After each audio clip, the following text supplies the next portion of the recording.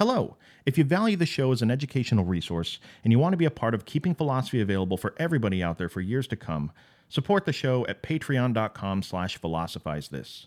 Hope you love the show today. René Descartes is one of these people whose reputation precedes him so much that to just dive right into the episode and start talking about his life, it would be a little bit cavalier for me. He's one of these names from philosophy that even people that have little to no experience trudging miserably through these philosophical treatises, pretty much everybody has a little bit of an idea of who he was. Most people I've directly spoken to typically can identify him correctly as the guy that said, "I think, therefore I am." Now maybe you're listening to this show, maybe you downloaded this one episode to try to figure out what that even means. But I'm here to tell you, Descartes is much, much more than just this single sentence that he said famously. He's often credited as being the father of modern philosophy. And to truly understand why he's so influential, I think it's important to talk about his life and the time period he was living through. This is going to give us some good context. So let's just take that sentence at face value. I think, therefore I am. What is that even saying? What does that even mean? I mean, it sounds like the most painfully obvious statement ever uttered in the history of the world. I mean, to a modern person, they must look at that and say, how stupid were these people back in the 1600s? It took them thousands of years just to realize that they were actually thinking about stuff? Well, no, not exactly. I think the best way to begin is to say something that we've touched on many times before in this podcast. The world today is very, very different than the world was back then. All right, people during the time of Descartes were lost and very confused. And it's pretty easy to understand why. Just think about what they've been through recently. Things weren't always this chaotic for these people. They used to know everything. That's what we got to understand. For a long time, humanity was the smartest guy humanity knew. There were a lot of things that everybody thought they knew for certain, but then that came crashing down in a big way, in multiple different ways. We've seen the Protestant Reformation, where the implementation of the religion of an entire millennium came crashing down. People were told this stuff was the Word of God. The way that the church did things was endorsed by God. The rituals you performed on behalf of the church earned you favor with God. For thousands of years, these people were told that this stuff was the infallible truth. And look, it better be, considering that your eternal fate is at stake. I mean, really, listen, if you believed that an omniscient, omnipotent God laid out a set of behavioral restrictions for you to follow centuries ago in a language that you can't speak, then you better be pretty certain about what's expected of you, because it's not exactly easy to get that guy on the phone and ask for some clarifications on all this stuff. The one path that they saw, the one correct set of behaviors that actually earned you a place in God's kingdom above instead of etching your name into the charred walls of the damned. These behaviors changed drastically with the Protestant Reformation. And as an average person living at the time, was there anything else you needed to be more sure about than that? So just imagine living back then. How terrified would you be? I mean, how can you know for certain that you're actually going to heaven? What if the way that these people told you was the way to earn your salvation? What if this whole time you'd been doing it all wrong? You've thought this whole time that the things that you're doing are putting you and God on pretty good terms. But what if you've been doing it wrong the whole time? What if this is the reason why bad stuff is still happening to you all the time? And then, once you decide that the church authority has been misrepresenting this stuff in some way, how can you be confident in what replaces it? How could you ever be confident in that stuff? How do you know that these new rituals and new ways of doing things, how do you know that that stuff is the correct way to earn your spot into the club? Can we ever interpret the words of God written down by these select few chosen people and arrive at a system that we know is accurate with complete certainty? Can we? Remember this question. Now, there were other entire areas of thought that were being called into question at the time. For example, scholasticism, the dialectical method of reasoning and education that was dominant throughout the entire Middle Ages that we talked about, and it was slowly being overthrown by the new humanistic way of looking at things, which really wasn't that new because it was a harkening back to classical antiquity anyway. People had started to question the role of government in the individual's life.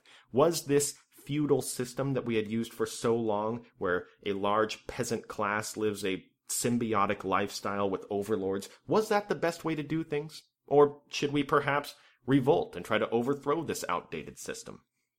Concepts that were older than the New Testament itself were being shattered. The Ptolemaic model of the universe, with the earth at the center, and the sun and all of the rest of the celestial bodies revolving around us. It was becoming very clear that it wasn't true. We had Copernicus come out with On the Revolutions of the Celestial Spheres. Galileo was working on a mathematical approach to physics. All this stuff was being thrown out the window. For the longest time, humans thought that they were the smartest guy at the party. They thought they had everything figured out. But much like that guy at the party that thinks he's the smartest, much like the guy that talks really loud and is completely overconfident and thinks he knows everything, it just takes one person with a marginal amount of critical thinking to ask him the right questions to make him realize that he might not know as much as he first thought. Socrates comes into the party and asks him a question or two, and his voice gets a little softer, and he's a little less confident, and then he figures out something else is completely wrong, and he gets a little more timid. Well, eventually humanity became like Michael Cera.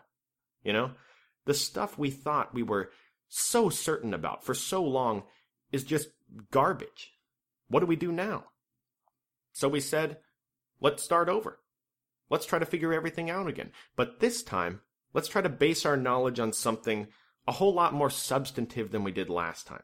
We made a lot of mistakes the first time around, and this problem really is central to the time period. There are all different types of people emerging that have different thoughts on this one issue. One of these types of people, like the question that people asked about religious truth that we talked about before, can we know anything for certain? Maybe we can't. But then on the other hand, there's this group of people out there like Francis Bacon that think not only can we arrive at certain knowledge, but that knowledge is the savior of humanity. It's going to solve all of humanity's problems. If only we could find a scientific method, we would be living in a utopia. Then there's other people out there that think maybe it won't solve all of humanity's problems, but it seems possible to find a single method that can unite all the different sciences into one. A single method to arrive at scientific truths, which would obviously speed things up drastically in many departments. What we see emerging in these scientific approaches of Thomas Hobbes and Francis Bacon that we talked about in the last couple episodes is this search. But nobody's completely satisfied with what's been found yet.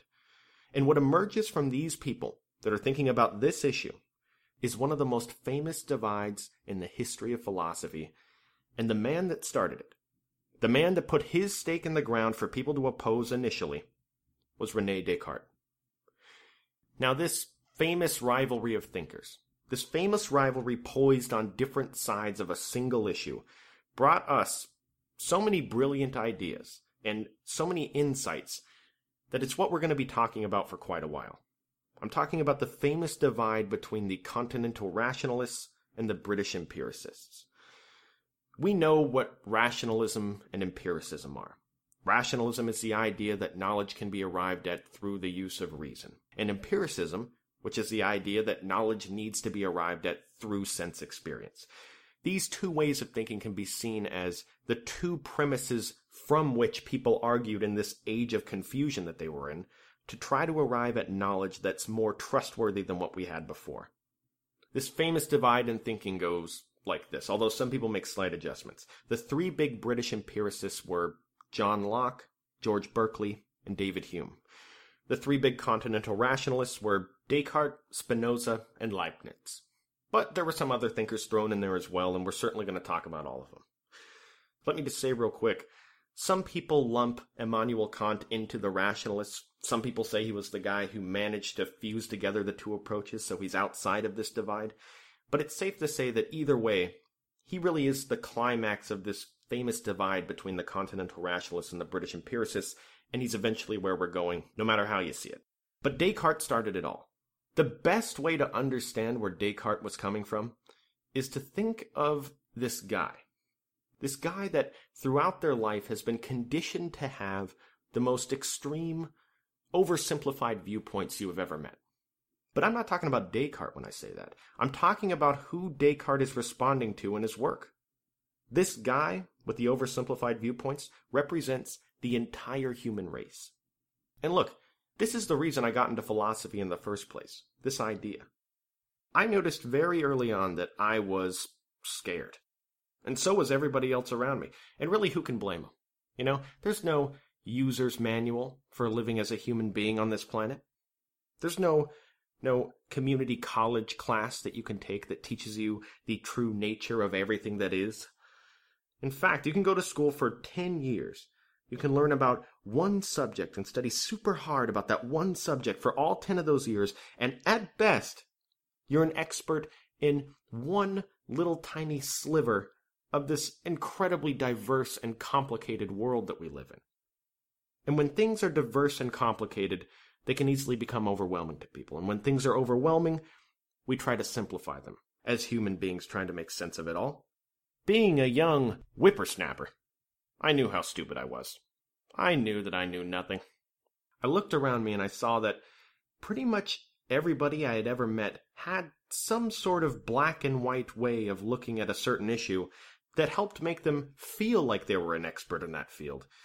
But really, they were just as confused as I was. They were just willing to mask their uncertainty with complacency. I mean, you see it all the time. This particular race of people are ruining the world. Religion is ruining the world. Democrats are ruining the world. And this is just one form of it. I mean, you ask most people what their most firmly held conviction is about anything.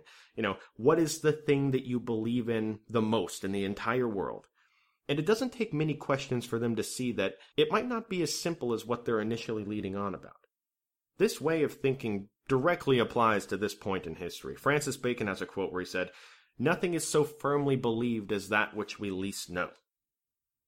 The world that we live in is not black and white.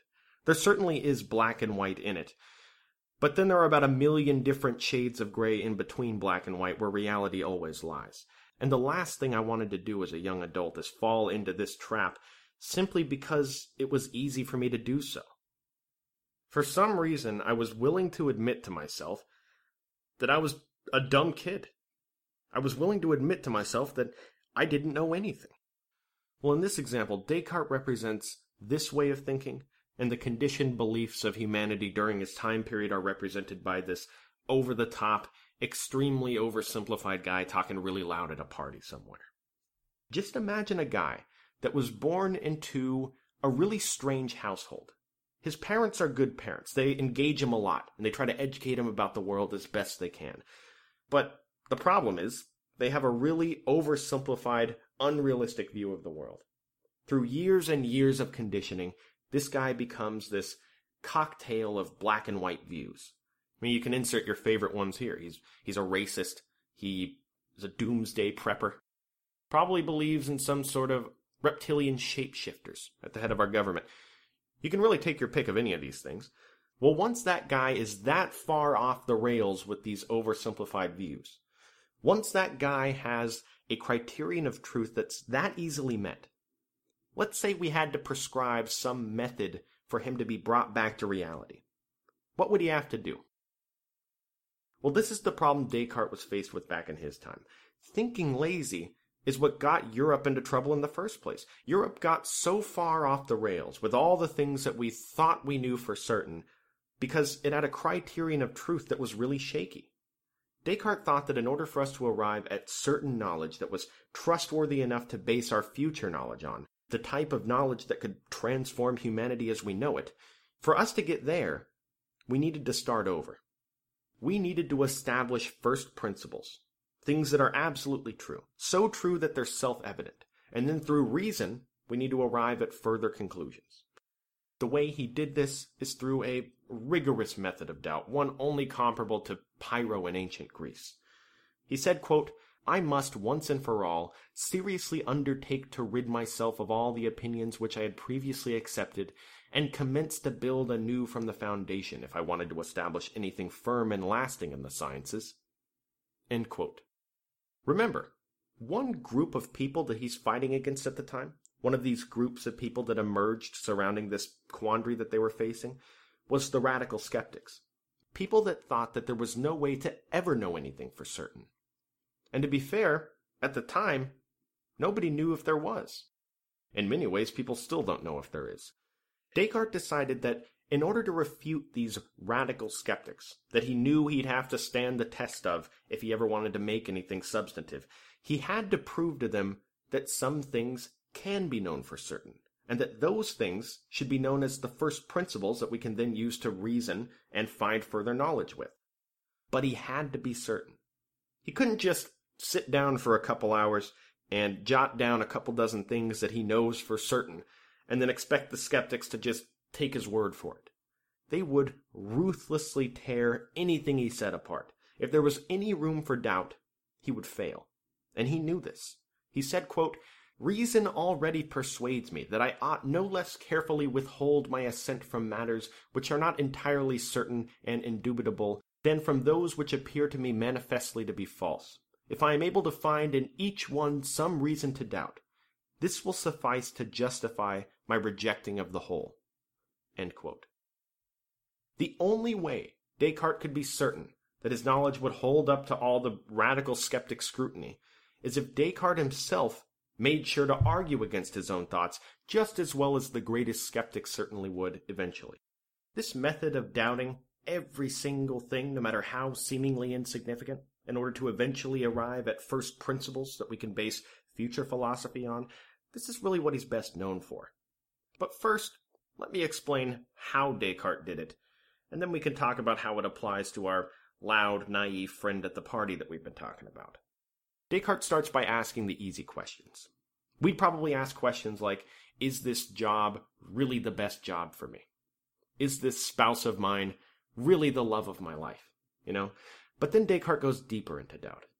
He starts asking, what is it exactly that I am? And then he goes deeper into doubt. He goes so deep that he questions whether the world around us is actually real. I mean, couldn't it be fake? He says, haven't our senses fooled all of us at some point in time? A mirage in the desert? You look at an optical illusion in a children's book? Your eyes play tricks on you? Descartes says that when he's dreaming, like when he's actually in the dream state, he doesn't even know that he's dreaming until long after the fact. When he wakes up in his bed, the sheets are sticking to his body like a cold sweat. How can you know whether you're dreaming or awake right now? What if this is a dream? What if you're having a dream about this podcast right now? Now, what if what you perceive as reality right now is not actually reality? It's not real at all. Couldn't that be the case? That's what Descartes' talking about. This is kind of embarrassing that I'm using this example because it's so widely used in philosophy. But look, there's so much ninja philosophy sprinkled around throughout the Matrix trilogy that it becomes a very useful tool when trying to explain these things. Morpheus asked Neo at a certain point in the first movie, "Have you ever had a dream, Neo, that you were so sure was real? What if you were unable to wake from that dream? How would you know the difference between the dream world and the real world?" And Descartes asks, centuries before the Wachowski brothers ever did LSD for the first time, how can we be certain that the world that we perceive is real? He says, quote, "I see so manifestly that there are no certain indications by which we may clearly distinguish wakefulness from sleep." End quote. So what Descartes is saying here is that our senses are far too flawed and untrustworthy to ever base true knowledge on. But he also says that although our senses may be at least always potentially deceiving us, certain things must be true even if we can't use our senses to accurately measure them. Like the things that make up the framework of the universe, things that are always true. Things like 2 + 2 is 4, and the parallel postulate, other mathematical axioms. We may not be able to use our senses to arrive at truth, but we can use reason to arrive at these constants of the universe, right? Well, no, then Descartes goes even further. He says that even these things that are seemingly constant might not be true, because, after all, there could be an evil entity whose entire existence is dedicated to deceiving him. How do we know that isn't the case? He says, quote, "I shall then suppose some evil genius, not less powerful than deceitful, has employed his whole energies in deceiving me. I shall consider that all external things are but illusions and dreams, of which this genius has availed himself to lay traps for my credulity." End quote. Descartes asks, how can I be certain that there isn't some evil demon assigned to me in my life that spends every second of every day trying to deceive me into believing that the world exists? Kind of like Monsters, Inc., right? Where there's a monster assigned to every child in the world. How do we know that we don't have Sully assigned to our senses, and he spends all day, every day, trying to convince us that cars exist, that food exists, that other people exist? What if this demon is just pretending to be all of this stuff, tricking us? How can we be certain that that's not the case? Descartes says, we can't. But we can be certain about one thing, that we are thinking. Because even if the demon feeds us a thought that's intended to be deceptive, we're still thinking. A deceptive thought is still a thought. So therefore, we must be thinking things, whatever they are. Descartes then reasons that simply by arriving at the self-evident point that we are thinking, we thereby exist. To him, we have to be in order to be thinking. I think, therefore, I am. Descartes talks a lot about this method of rigorous doubt. He himself says that each individual person shouldn't apply this method to everything in their life like he did. That would be pointless and impractical. I mean, what possible benefit could we really get from doubting whether a hairdryer really exists? But what he does mention briefly is that this method of doubt is something that we should apply to our critical beliefs. We should hold them up to the most intense skeptical scrutiny because, like us pretending to know that a hairdryer exists based on conditioning, we can be conditioned to believe that other things are the case. Things that can cause us harm. Things that prevent us from living life fully. We shouldn't apply this method to all of our beliefs. Look, there are definitely beliefs that we all hold that are very useful. But should we vilify entire groups of people or put needless obstacles in front of us in our personal lives simply because we want the world to be more simple than it actually is? Let's go back to our racist friend at the party for a second. He's got this whole elaborate system of oversimplified beliefs that he's been conditioned to believe, and now he walks around his life as though they're the gospel truth. Think of how much more centered, think of how much more based in reality his thoughts would be if he just applied the method of doubt that Descartes outlines. What would really happen if he put his racist viewpoints under a microscope? Let's just analyze this one oversimplified view and how that might help him. What if this guy was forced to ask himself, is it possible, is it at all possible, that this single race of people, this group of people whose ancestors hailed from this small proximity with more or less sunlight than I got, is it possible that they are not the downfall of the human species? Is there even a shadow of doubt there? Is it at all possible that the true cause is actually much more complex? It's based on historical events. It's based on trends and forces, government inefficiency, whatever it is. Descartes would say that if there's even a shadow of doubt possible, that you should throw that belief out and start over again. And how would a philosopher think about this? Really just think about how much positive change abolishing that one oversimplification could make in this guy's life. I mean, I can think of 100 examples. Now that he isn't denouncing an entire race of people at every second of the day, he frees up a lot of things that used to be impossible for him. Now that he isn't denouncing this race of people, he has a lot more people he could potentially be friends with. He would have never considered them as friends before. Just making this one very small change yields many more meaningful relationships in this guy's life. That's a positive change, right? What else does this change? Well, now he doesn't have to walk around in a public place scowling at certain people based on their ethnicity. He doesn't have to have all those negative, destructive thoughts swarming around in his head all the time. He doesn't have to see people and go, there they go again. Walking around the farmer's market, ruining the world as usual. Think of how much that benefits him. One byproduct of this change in his thoughts might be that he feels he has more influence in the world than he initially thought. I mean, if this guy thinks that the world is being brought down by a single race of people, he must also feel a certain amount of helplessness that goes with that. How can he possibly nurture the positive growth of the world when simply the presence of these people brings it down in his mind? By thinking that the problems of the world are caused by societal forces, maybe he would feel a sense of empowerment. Maybe he'd feel he could actually make a change if he dedicated his time wisely enough. And just think about what all the Greek philosophers would say about what he stands to gain just from the intellectual pursuit, the satisfaction. Learning about all the different opinions from anthropologists about what the problems are, sociologists, psychologists. And then maybe one day he could arrive at the greatest gift to a mind imaginable, the understanding of truth. Think of all that he stands to gain from it. What criterion of truth is ample enough as a basis to marginalize entire groups of people? Descartes talks a lot about these conditioned, biased thoughts that we hold. He actually gives a really great metaphor about apples. He says, when you have a barrel of apples, and you know that somewhere inside that barrel there's some bad apples that might spoil the whole bunch, what do you do about that? Well, you can't just go sifting through the barrel trying to delicately pick out the bad ones, because what if you miss one? That one bad apple could ruin all of the rest of the good ones. Instead, what you should do, Descartes says, is you should dump out all of the apples and start completely over. That way you're certain that you got all of them. One biased thought, arrived at based on conditioning, is enough to spoil the entire barrel of thoughts in your mind. Now, next time on the show, we're going to go further into Descartes' life. We're going to go further into the relationships that shaped his thought, and more about how his metaphysics shaped the famous divide between the continental rationalists and the British empiricists.